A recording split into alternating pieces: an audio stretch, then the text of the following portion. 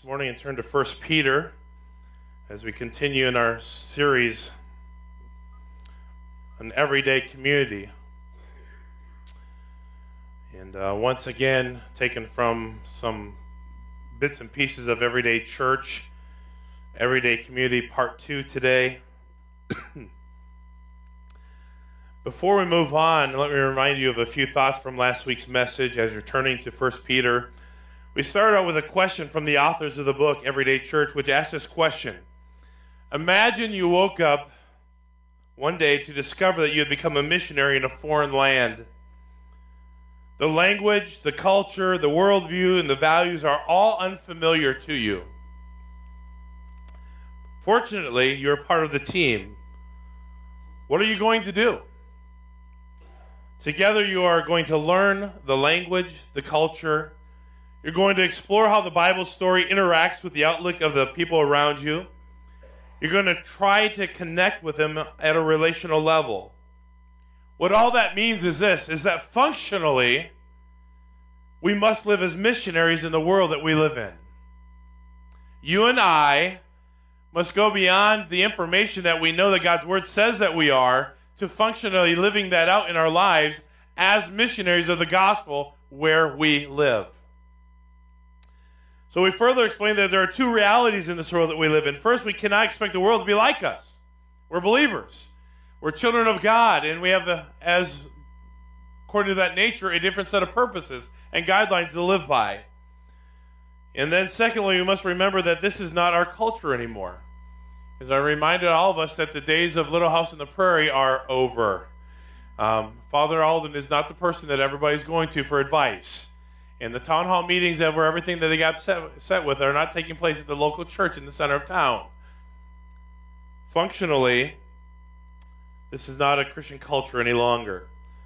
So considering ourselves to be missionaries as we further that thought today, how do we reach the world around us? Consider that you, personally, you yourself, are a missionary going to a new country. What are some of the steps that you'll be considering? First of all, you're going to ask yourself a lot of questions. What is the culture of the people that God has called me to reach? What is the culture of the people that we are seeking to reach? What is their neighborhood like? What are their people like? What are their stories? What is it that these people value? What is it that these people appreciate? What is the worldview of the people you are trying to reach? Remember, you're a missionary, and you're going to spread the gospel to that people that God has called you to. I grew up in a very missionary-minded church. In fact, the highlight of the church that I grew up in was that every year they had a fall missions conference. And every year the goal was to raise the amount of dollars that would be sent to missionaries. Maybe some of you remember those days. And every year there'd be excitement as we draw into this time of year. And Pastor would always have missionaries come in as a larger church, and they would fly missionaries in from all over the world. We'd have usually 6, 8, 9 missionaries and their families there with us. And we'd do it all up. You know, on Sunday at 5 o'clock hour, there'd be, all these missionaries in all the side rooms of all the church building. Every room was filled in. And then during the 6 o'clock hour, there would be a keynote speaker, and it's all about missions. And as we would hear the stories of what God was doing and how God was preparing these people for the field that God had called them to reach, a lot of things came to my mind. They were a fish out of water. Think about it. Here they grew up in good old America, knowing English, and started to follow the American dream. Then all of a sudden God says, nope, not for you. You're going over there. And all of a sudden, everything changed. And all of a sudden, now there's a language. I don't have a clue what they're saying. And by the way, that's an awkward position. I grew up in 3 years of Bible college with roommates who were from Paysandú, Uruguay. And I knew every time they were talking about Ken, Ken, I'm like, what are you saying about me now? I always knew when they were talking about me because they'd be laughing, and I was bigger than all of them. I just kind of put them in a headlock a little bit, and they stopped talking about me. No, I was kidding. But it's an awkward situation when you're in an environment and you're the odd duck out. But God has called you to reach them. And you have a language to learn. And not only the language, you have traditions and cultures to get caught up on, statistics to read up on. And you're learning everything you can learn about that field that God has called you to for one reason. What is it? So that you might reach them. You know, we should be a missional, and what that means is missionary-minded church. Now, I'm not talking about supporting missions. We do that. I'm thankful for that. But what that more importantly means is that you and I consider ourselves missionaries in the culture that we live in. Is this not the culture that God has called us to reach? Yes or no? We might know the language. We might know the traditions. We might know the holidays. We might know what people live for here in America. But I would challenge you, do you know the culture? I would challenge you on that. Do you know the culture in which we live? Because the culture of today is not the culture of 5 years ago. It's not the culture of 10 years ago. It's certainly not the culture of 20 years ago. Our culture is constantly evolving and changing. And for those of you that would challenge that, I ask you this question. Those of you that are 70 years old, do you have a clue of how your grandson or granddaughter who is under 13 thinks? It's a different world. You sit back and say, what in the world are they thinking? Some of them are saying about your kids, let alone the grandkids. They have a different set of values, a different set of things that are important to them, a different way of thinking. Some of you are thinking, oh my goodness, how could you have loved our previous president? It's a different world. It's a different set of values, a different set of appreciations. I challenge you, do you know the culture in which you live? Because this is a culture that God has called you to reach. In fact, I love what he says. I'm going to read one paragraph this morning. He says, a missional small group, this is from, I believe, Tim Keller, as he identifies the characteristics of a missional church. He says, a missional small group is not necessarily one which is doing some kind of specific evangelism program, though that may be recommended. Rather, number one, if its members love and talk positively about the city or neighborhood to which God has called you. Number two, if they speak in a language that is not filled with pious, tribal, or technical terms and phrases, nor disdainful, embattled language. Number three, if their Bible study, they apply the gospel to the core concerns and stories of the people and their culture. If they are obviously, number four, interested in engaging with the literature and art and thought of the surrounding culture and can discuss it, both appreciatively and yet critically. Number five, if they exhibit deep concern for the poor and generosity with their money and purity and respect with regard to opposite sex and show humility towards people of other races and cultures. 6, they do not bash other Christians and churches. Oops. I think I just hit the nail on the head for some of us. They don't bash. Then seekers and non-believing people from the city, A, will be invited, and B, will come and will stay as they explore spiritual issues. If these marks are not there, it will only be able to include believers or traditional Christianized people. That's what we've been saying for a long time. The longer we're in church, the more tunnel vision we have for people in the world around us, because we're only around Christian people all the time. We have no clue what takes place in the world around us. And furthermore, you don't really care. We need to be missional. We are missionaries, personally, you and I, to the world that we live in. And we need to understand our culture and do that. So he asked 3 questions. Where, when, what? Where, when, what? A couple thoughts on where. So as a missionary would go off to, say, for example, Scotland. Or a missionary might go to the Aborigine people of New Zealand, or New Guinea, New Zealand. If a missionary would go to the people of India, where is the culture? Where might you go to meet people socially?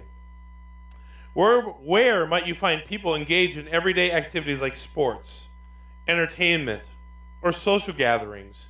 Where do people go to engage in community activities? Now I want you to ask this question. You live here in America.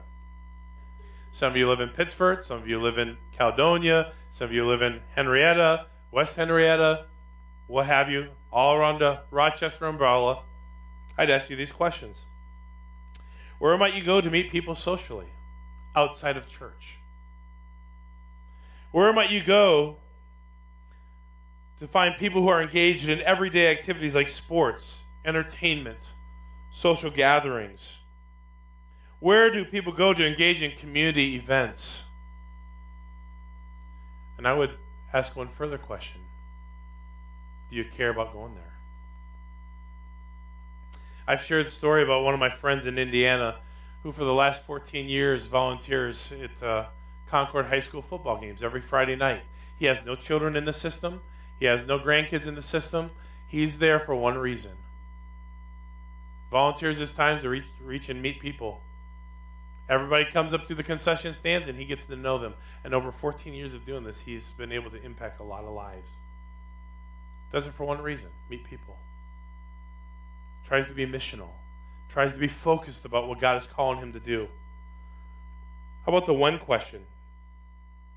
When do people move about to do their shopping or their social connecting? When do people celebrate their traditions or special holidays? When should you be available to participate or observe their cultural observances? I remember being in Monterrey, Mexico with 40 of our teenagers from Indiana. It was a great mission trip. During the day, you saw a person here and there walking down the streets. But come dusk, the city came alive. It was like there was nobody in sight in comparison during the day. But as soon as the sun went down, I mean, the street carts came out, the portable taco booths came out, which were good, by the way. And the streets were flooded once it got dark. If I were a missionary in Monterrey, I don't think I'd probably be out trying to evangelize during the morning hours. I would be out and about town come dusk because they came out by the thousands. It was amazing how many people came out as soon as the sun hit dusk. So here in America, when do people move about, do the shopping and social gatherings? You say, well, Pastor, I get off work, I'm tired. Right. And because we're tired, we're going to go back and we're going to grab the remote, we're going to sit back on our chair, we're going to watch a little bit of the boob tube, and we're just going to, boom, we're going to be glued to it, and that's where we're sitting for the night. Until it's time to do supper, and then it's a little bit after supper cleanup, and then we're going to get ready for bed, and then we're going to hang out, watch a little bit more news, do a little bit of reading. Monday, Tuesday, Wednesday, Thursday, Friday, and even more so on Saturday, because that's what we do in America, right? Let's be honest with ourselves. Let's be honest. When does ministry take place? In trying to reach the world and the culture that we live in, that God has placed us in to reach. When do people celebrate their traditions? Well, we know that. But that's family time, and how dare we put the idea of going somewhere outside of that? Yeah, trust me, I'm preaching to the choir here. I'd love to be around family some of those times, but ours is in Texas and Minnesota and in between and all over. And so family is very important, doesn't it? But where does time for reaching out in our culture fit in? Where does that fit in? Where does it functionally fit into our schedules? When should you be available to participate or observe in the social gatherings of our culture? A couple of you are doing this, and I appreciate it. A couple of you are going to the coffee shops. And you know what I find when I go to the coffee shops now?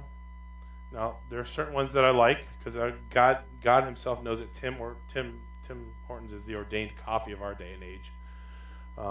Other people like Dunkin' Donuts or Starbucks, but the ordained choice of God is Tim Hortons. No commercials, but truth. I find that when I go into a Starbucks, it's almost awkward. But I go in there every once in a while, and I'll grab my backpack, and I'll sit the one up here, across Jefferson there.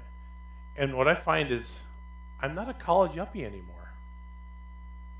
I mean, I'm not as old as some of y'all, but I'm not 20 either. And I'm just that guy that's kind of sitting there reading a book and wondering, these people are all engaged in the politics of the hour. They're all engaged in classwork. And I'm trying to think, okay, what's my opening line here? And you know what I find? It's hard. Anybody else find that? It's hard sometimes. So I'm trying to listen to the guy next to me, and I'm trying to think, what is he going to say that I can say, yeah, that's right, what about, and open a line? And I find it's not easy as it once was. I'm the guy that's never had a problem talking and meeting a complete stranger and having a conversation. But throw the twist of the gospel in there, and religion, and spiritual matters. Man, you got to think twice, because it's not easy. Well, God understands it's not easy, so that's your out. He gets it. Right? No. But when should you be available to have those conversations? When does it functionally fit into our schedules? Because, I don't know about y'all, but after the workday, you're tired, right? I mean, and after you eat, you want to just sit back and relax because your stomach's full and you're tired and you just want to vegetate till bedtime. So when does it functionally fit in? If our life is revolved around taking care of self, when does it fit into our schedules? I found that if you don't plan it, you plan not to do it. So you got to take the opportunities. You got to pray for opportunities. Oh, we're talking about praying for the lost, praying for those that need Jesus, praying that God would open up doors of opportunities when they're going through struggles and trials, and you say, God has an answer for that. But He won't use you if you're not available. Or how about the what? What are the fears, the hopes, the hurts, the struggles, the aspirations, or disappointments of the people you are called to reach? How do you know that unless you have a conversation? Because I guarantee you, as sure as I'm standing here, there are people all around us that are going through some hurts and some struggles and some trials and some disappointments that you will never know about unless you have that conversation with them. Because they're not going around saying, hey, guess what? I'm going through this difficult thing. I just thought you should know this. I find a lot of people are private. I can respect that. But I also find that a lot of people are wanting somebody to care for them. They want somebody to know what they're going through, right? Is that true? What are the barriers to reaching your mission field? Whether it's language or understanding the culture, what are the barriers that you have to overcome? God says, I've not given you the spirit of fear, but of power, love, sound mind. He says in Romans that I'm not ashamed of the gospel, for it's the power of God unto salvation. Acts 1 says you'll receive that power, and then you should be witnesses unto me. He's given us the tools, but are we available to be used? What might open doors of opportunity for God to use me to reach my mission field? I think some of the struggles, let's put ourselves back into this picture again. You and I are missionaries. God's called us to Montreal. A couple years ago, it was about 4 years ago, we had a youth pastor asked me if he could bring his youth group through on a Friday night, save expense of a motel room, and I said, sure. I asked him where he was going. He said, we're going up to Montreal. I don't know if the statistic is still true today, but I believe it's very close, if not true. It's like the suicide attempt capital of the world. More people attempt suicide, I was told at least 4 years ago, in Montreal than in any other country. People seemingly have no hope, frustrated, overwhelmed. A lot of suicide attempt. That's a barrier to overcome. They need Jesus. I'm thinking of what might open doors of opportunity here in America. Listening to their stories, having the conversations, knowing what God's using in their life to get their attention. And unfortunately, in our culture, there are some things that open doors, like food. I mean, food opens doors. Did you know that? I'm just telling you it does. It works. And it's opened doors. But gifts, time opens doors. Are we willing to be used? I found, it must be close to 15, 17 years ago, God called me to work in a small rural community, a farming community.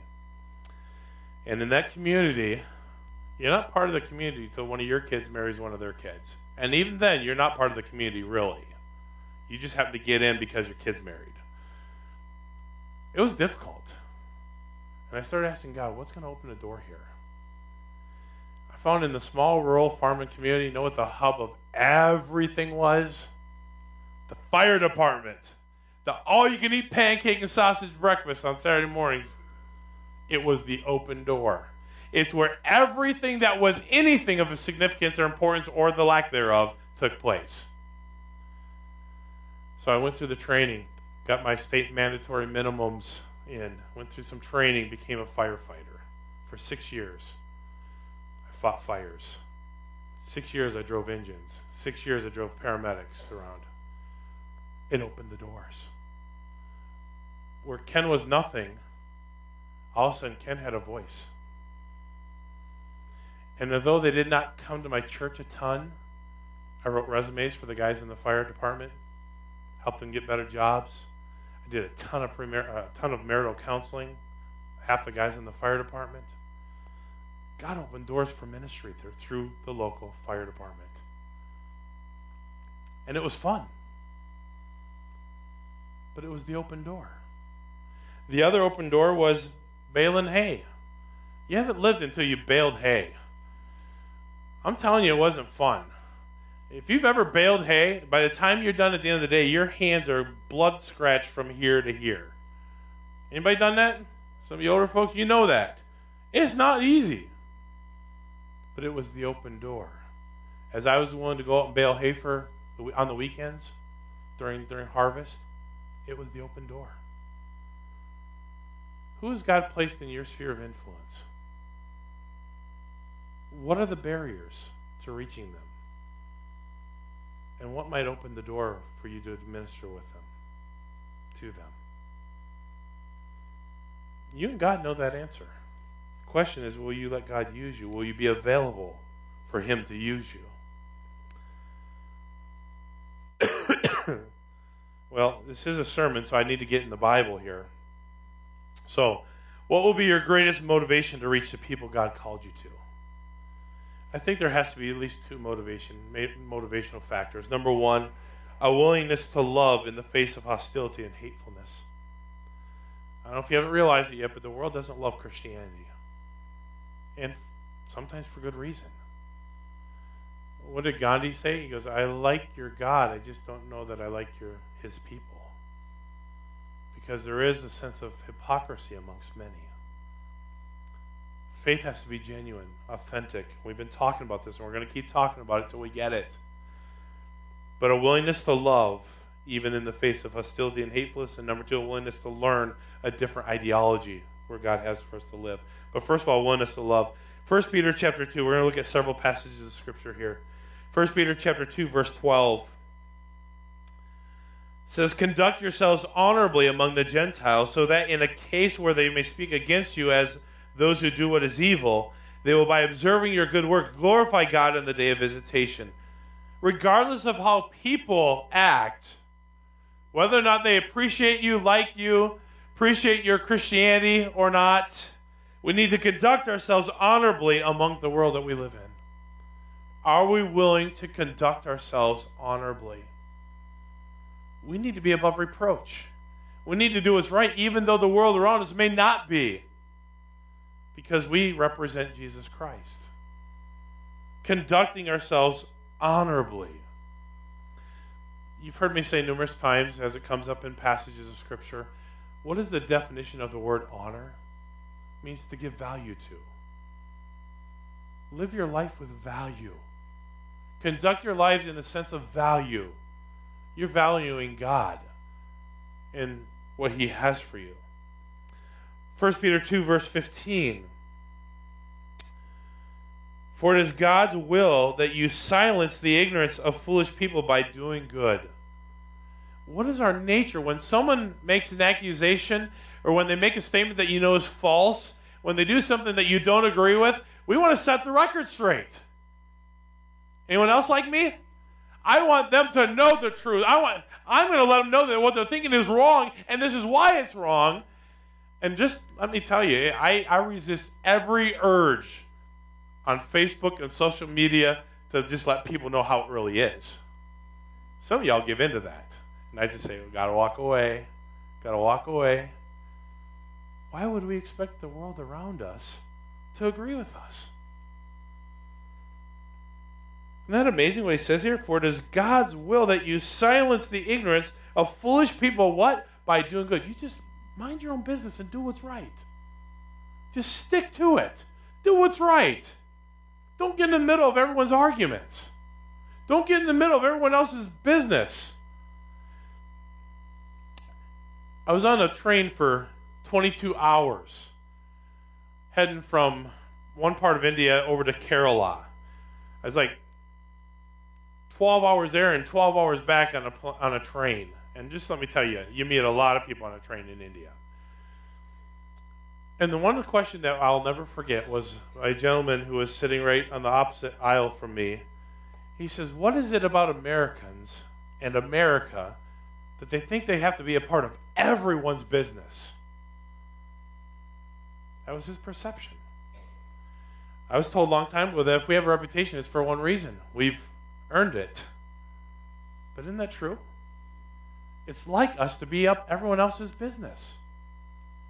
God's word says just stick to your stuff. Silence the ignorance of foolish people by doing good. Do good.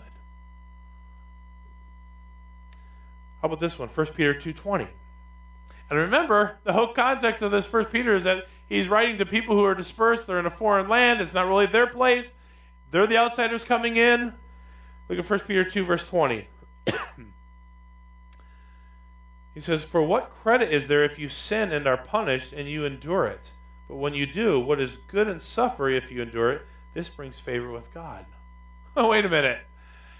If I endure suffering, it somehow brings favor with God? Yeah, I don't have to understand it, but that's what he says. I'd rather have favor with God than favor with man. So if that means going through a little bit of frustration, hurt, a little bit of suffering, I'd say it's worth it. Agree? Because it's going to draw us favor with God. Because once again, we live in a world that is not Christian any longer. We're the outsiders. And we just need to do what's right. Verse 24, chapter 2. He himself bore our sins in his body on the tree, so that having died to sins, we might live for righteousness, and you've been healed by his wounds. Because he died, he says he's called us to live according to righteousness in a world that doesn't always appreciate Christianity. I say that's a challenge that we must heed. Chapter 3, verse 11. And he must turn away from evil to do what is good, and he must seek peace and pursue it. Why? Because the eyes of the Lord are on the righteous, and his ears are open to their request. And who's this directed to? Verse 10. For the one who wants to love life and to see good days must keep his tongue from evil and his lips from speaking deceit. I'd say, you know what that means? Guard your testimony. Guard your words in a lost world. Think before you speak. Turn away from evil. Do what is good. Seek peace. Pursue it. God says, I'll be on your side. Look at verse 13. And who will harm you if you are deeply committed to what is good? That's kind of like what we call a rhetorical question. Who's going to harm you? In fact, didn't God say in the Gospels, greater is he that is in you than he that is in the world? And didn't he just say on occasion that what harm can the world do to you? They can't hurt you. Because if they kill you, guess what? You graduate. What's wrong with that? I mean, I got no death wishes. I don't want to die tomorrow or anything. But you know what? When we die, we're going to heaven. Who will harm you if you're deeply committed to what is good? You ever met somebody who is just deeply convicted that they need to live a certain way? Don't you appreciate that? Respect that? You're not going to break them. Look at verse 17. For it is better to suffer for doing good, if that should be God's will, than for doing evil. It's better to suffer for doing good if that's what God has for you. Because I would rather suffer doing good and be in the center of God's will than to not. And let me just say this. God may have for you to suffer a little bit. What is it that we pray for most as we pray every day? Yeah, exactly. We don't have to suffer. God, keep me free from an accident. Put your blessing around my family. Pray that we don't get sick, that we don't get ill, that we don't have to go through any struggles. We pray for a life of ease, don't we? Come on. We pray for that. Not only do we pray for it, we expect it. That God is just going to give me a good life. And we want nothing that is harmful, distracting, frustrating. We don't want any of that. We pray for a life of ease. But God says, for some of you, it's my will that you suffer. And not only does he say it's his will, he says it's better if you suffer in the middle of my will than to suffer for doing wrong and living in an evil fashion. But why is suffering not a bad thing? Look at verse 18. For Christ also suffered for sins once for all, the righteous for the unrighteous. Why? That he might bring you to God. And after being put to death in the fleshly realm, but made alive in the spiritual realm. He died, but it was a temporary death. It was for a purpose. And suffering brings us to God. I don't know about you, but as a child of God, when we go through suffering, who do we need to turn to? God. He's the only one that gets through it. One more. 1 Peter 4:19. So those who suffer according to God's will should, while doing what is good, entrust themselves to the faithful Creator. So as you go through the suffering, what's our job? Draw even closer. Draw even closer to God through the suffering. Because He's the one that has allowed it. He's the one that will sustain you through it. He's the one that will see you through the other end of it. And if you live long enough to go through some sort of difficult trial, you'll see that. It's God who is faithful. So we need to have a willingness to love in the face of hostility and suffering and hatefulness around us. But number two, a willingness to learn a different ideology. You see, here in America, we have an ideology that we live by. You know, here's what it is. Let me explain it in a nutshell. It's materialism. We get up in the morning, we go to work so that we can have a house, and we got to pay for that house, and we got to have food in the house, got to have blankets, got to have warm beds, got to have a car, and so we go to work, we work more hours, and we want to get a comparable and fair and just compensation to justify all the hard work that I'm putting in, so they need to understand that and recognize that and reward me for that. And then every once in a while, because we're tired, we need to go on a vacation because I've earned that and desire that, and it should be entrusted to me, and it goes on. The cycle just keeps going on all through life, doesn't it? Come on, we all live there. Let's be honest. We all live there. We need to change the ideology. The grand prize is not having a successful, blessed life. Despite what we may think, It's not about getting everything we want and having a comfortable life. That's what we've been programmed to think and believe. But that was not of God. That's a man-made ideology. So am I willing to learn something different? Because remember, we are foreigners in this world that God has called us to live in. We're missionaries to a culture around us, right? Right? We're on the same page here, right? Thank you. 1 Peter 1:14.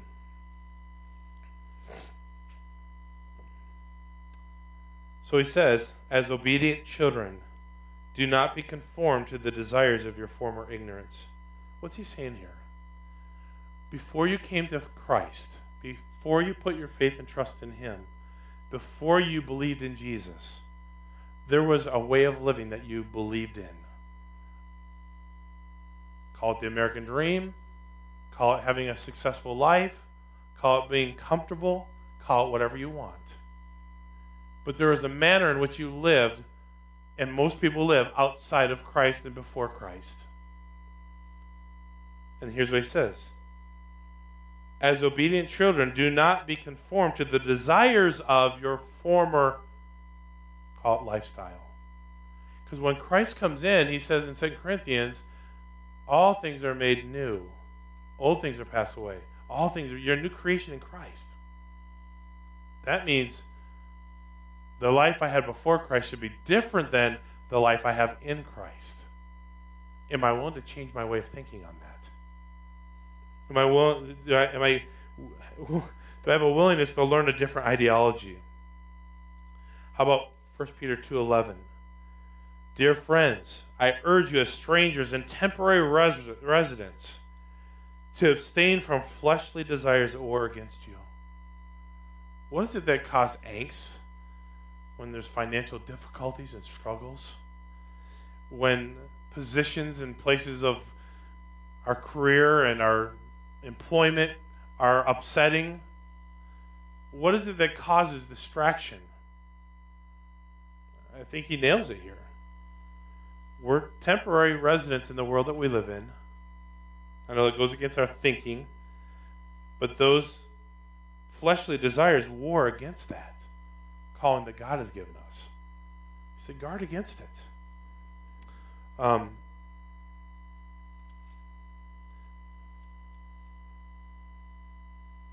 Verse 18, chapter 1 says, for you know that you were redeemed from your empty way of life, inherited from the fathers, not with perishable things like silver or gold, but with precious blood of Christ, like the Lamb without defect or blemish. We have something greater that we've been called to. And one more. 1 Peter 4, 2 and 3. 1 Peter 4, 2 says, in order to live the remaining time in the flesh, no longer for human desires, but for God's will. That's a different ideology. What has God called us to live for? For there has already been enough time spent in doing what the pagans choose to do, carrying on in unrestrained behavior, evil desires, drunkenness, orgies, carousing, and lawless idolatry. So they are surprised that you don't plunge in with them into the same flood of wild living, and they slander you. He says, listen, there ought to be a difference away from how we live according to then how the world lives.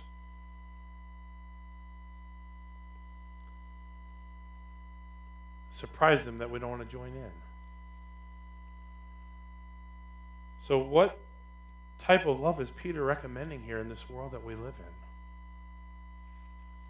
One last verse. 1 Peter 1:22. By obedience to the truth, having purified yourselves for sincere love of the brothers, love one another earnestly from a pure heart. Why? Since you've been born again.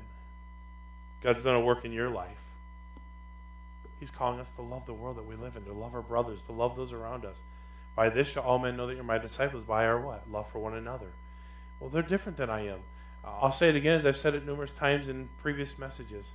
To love someone doesn't mean necessarily that I accept their way of living. There's a lot of people I love, but I don't accept their way of living. I don't accept their lifestyle just because I'm called to love them. Love doesn't mean total acceptance. Loving someone means I care for them. I'm committed to them. I'm going to help them, even though I may not agree with them in every area.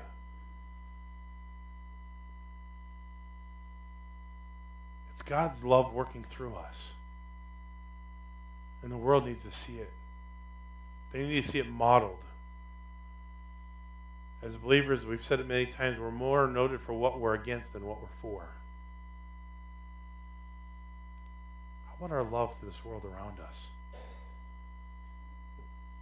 God's called us to this. You're missionaries and temporary residents in a world that is not your home. Heaven is our home. But some of us are planting our roots so deep as though we're never going to leave. That's a struggle. We don't intentionally do it, but we don't intentionally not do it. God's called us to live as missionaries, to reach the world around us with the gospel of Jesus Christ, because that's what changes lives. Amen? Let's do that. Dear Heavenly Father, Lord, we thank you for the opportunity, Lord, to look to you and to see from your word and to talk about these things. And Lord, just to be committed to what you've called us to. I ask God that you'd help us, Lord, because we cannot do this in and of ourselves. We can't. We're unable. We need your Holy Spirit to open up doors of opportunity. We need your Holy Spirit to give us power and courage and boldness. We need your Holy Spirit to live the life that you've called us to, Lord. And I ask, God, that you would help us to do that daily. Daily, that we might be mindful of what you've called us to do and to be. So, God, would you work in our hearts this morning?